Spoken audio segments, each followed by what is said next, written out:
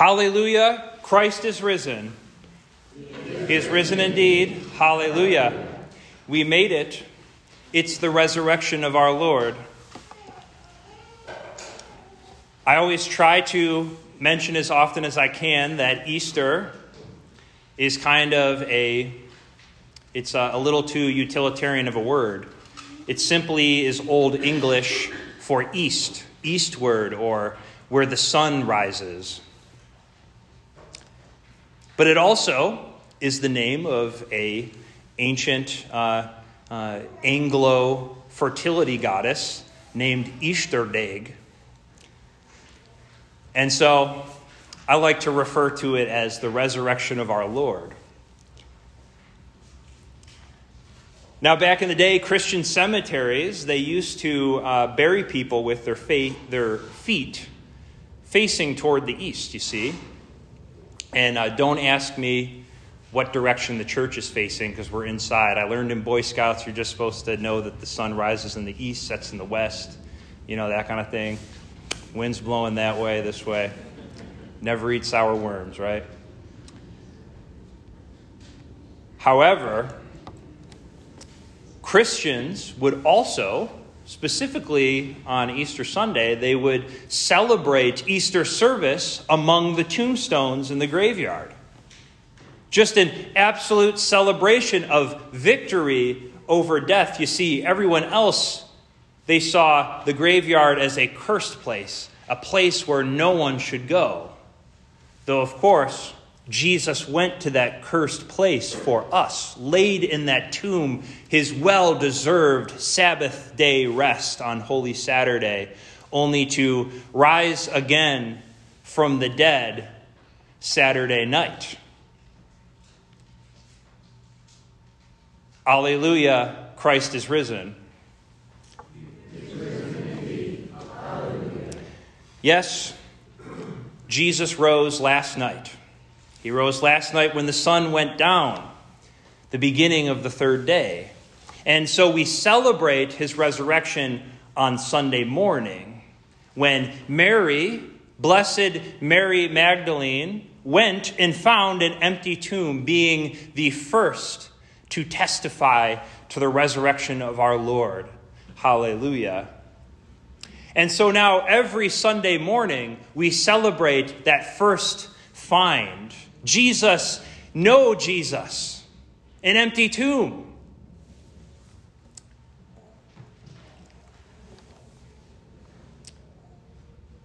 Every Sunday, we celebrate Jesus' eternal life. His eternal life that he shares with us when we're joined with him in faith.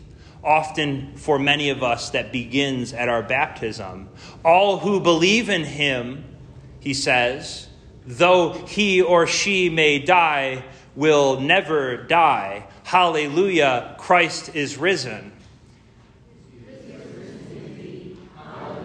Mary finds an empty tomb, but there's no Jesus in that tomb. He is risen. Instead, she finds two angels, one at each end, at the head and at the foot, just like the Ark of the Covenant. They ask her, "Why are you weeping?" Hallelujah, Christ is risen. He is risen indeed. Hallelujah. She thinks someone stole his body, even though they took the time to unwrap him and neatly fold up his linen clothes. And so she turns around, and who is standing there but Jesus? Mary, weighed down in her sadness. Though Jesus said many times, I need to go and be in the tomb for 3 days and rise again, only to rise again and then ascend into heaven, Mary is caught in the moment in despair. And so he must ask her, "Woman, why are you crying? I'm risen." She says, "Gardener, where is my Lord? Please give him back to me so that I can bury him again." She is just so dedicated to taking care of Jesus' earthly body as she's done for so long, and getting the job done, getting the task at hand done, that she forgets Jesus' promise of resurrection. She thinks he's dead. She sees the Lord with her own two eyes, like Job prophesied in the Old Testament, yet she does not see him. Not until he calls her by her name, like he calls each and every one of us by our name, Mary. In this one word, all of her earthly priorities, all of those tasks that she has written on her notepad, all of the notifications of you need to get this done and check it off on your phone app, they all disappear. She has found her living Lord. He has opened the eyes of her heart, just like Isaiah said. And so she recognizes him immediately, Rabboni, which means not only teacher in both Aramaic and Hebrew, but that E ending gives us the blessed my teacher. It makes it so beautiful, so personal. Jesus, my teacher. Jesus, of course, as teacher, my teacher, is a special relationship that all of us have with Jesus. We hear his words, we sit at his feet. And they give us life. They give us hope. They create faith, saving faith. Jesus' relationship with Mary has changed, just like how his relationship with each and every one of you has changed. He's not dead. He's the risen Lord. He's full of hope and love. He tells her not to hold on to him. And sure, it sounds a little harsh on that Easter morning. But you got to understand, Mary, you have a new job. You can't hold on to me forever. I've got to go and do what I've got to do. And you have a new task. And you have a new task.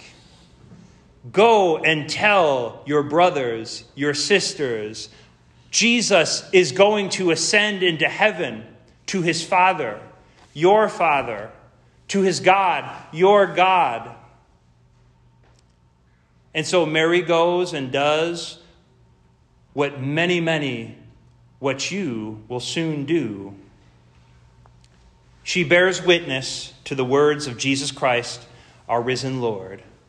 She tells them, our Lord is risen, though they remain afraid.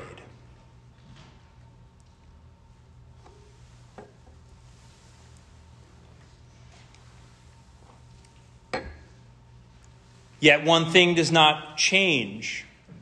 Hallelujah. Jesus is risen. He has risen from the dead, and he is here in his bodily resurrection. We finally have the answer to the penalty for sin that he paid for on the cross. I don't know if you've ever noticed this before in the John reading, but we had an original gardener. His name was Adam. And he was tasked with his wife Eve, not only to keep God's word, but to tend the garden. But they blew it. And from that, everyone born of a woman, everybody, we have inherited original sin. But that was all undone and made new by the perfect gardener that not even his closest disciple could recognize. Because of his new and glorious resurrected body, giving us hope in the glorious and new resurrected body that will be yours when he returns. This veil of tears is a passing matter. The resurrection means that the reign of sin and death is coming to an end. We have been transferred from the kingdom of darkness to the kingdom of light, the kingdom of death ruled by Satan to the kingdom of life ruled by Jesus Christ. We have a king. Our first duty is to kneel before him. And when we're out there on our quest, we always remember we are fighting, we are doing our quest for our king. The resurrection means that this passing matter of sickness, sin, death has gone away. And now we have the hope of eternal life now to be met with the full eternal life with Jesus Christ when he comes.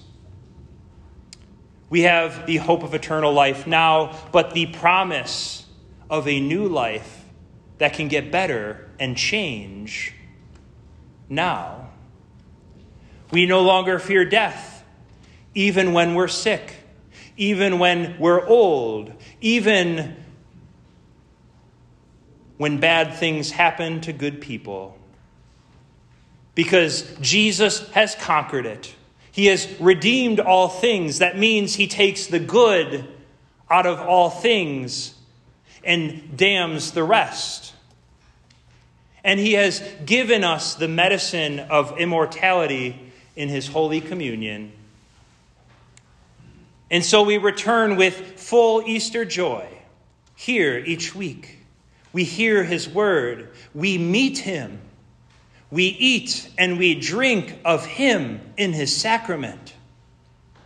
And we proclaim with Blessed Saint Mary Magdalene, I have seen the Lord. And when we go out into the world, when we see our friends and our family members today for hopefully Easter ham, when we go out to the sad people at Jewel, you know the sad people at Jewel. The rewards number isn't working today.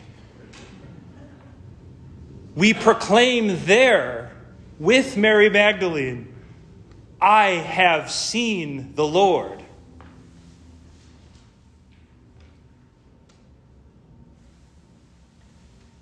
I have tasted of him. I have heard him.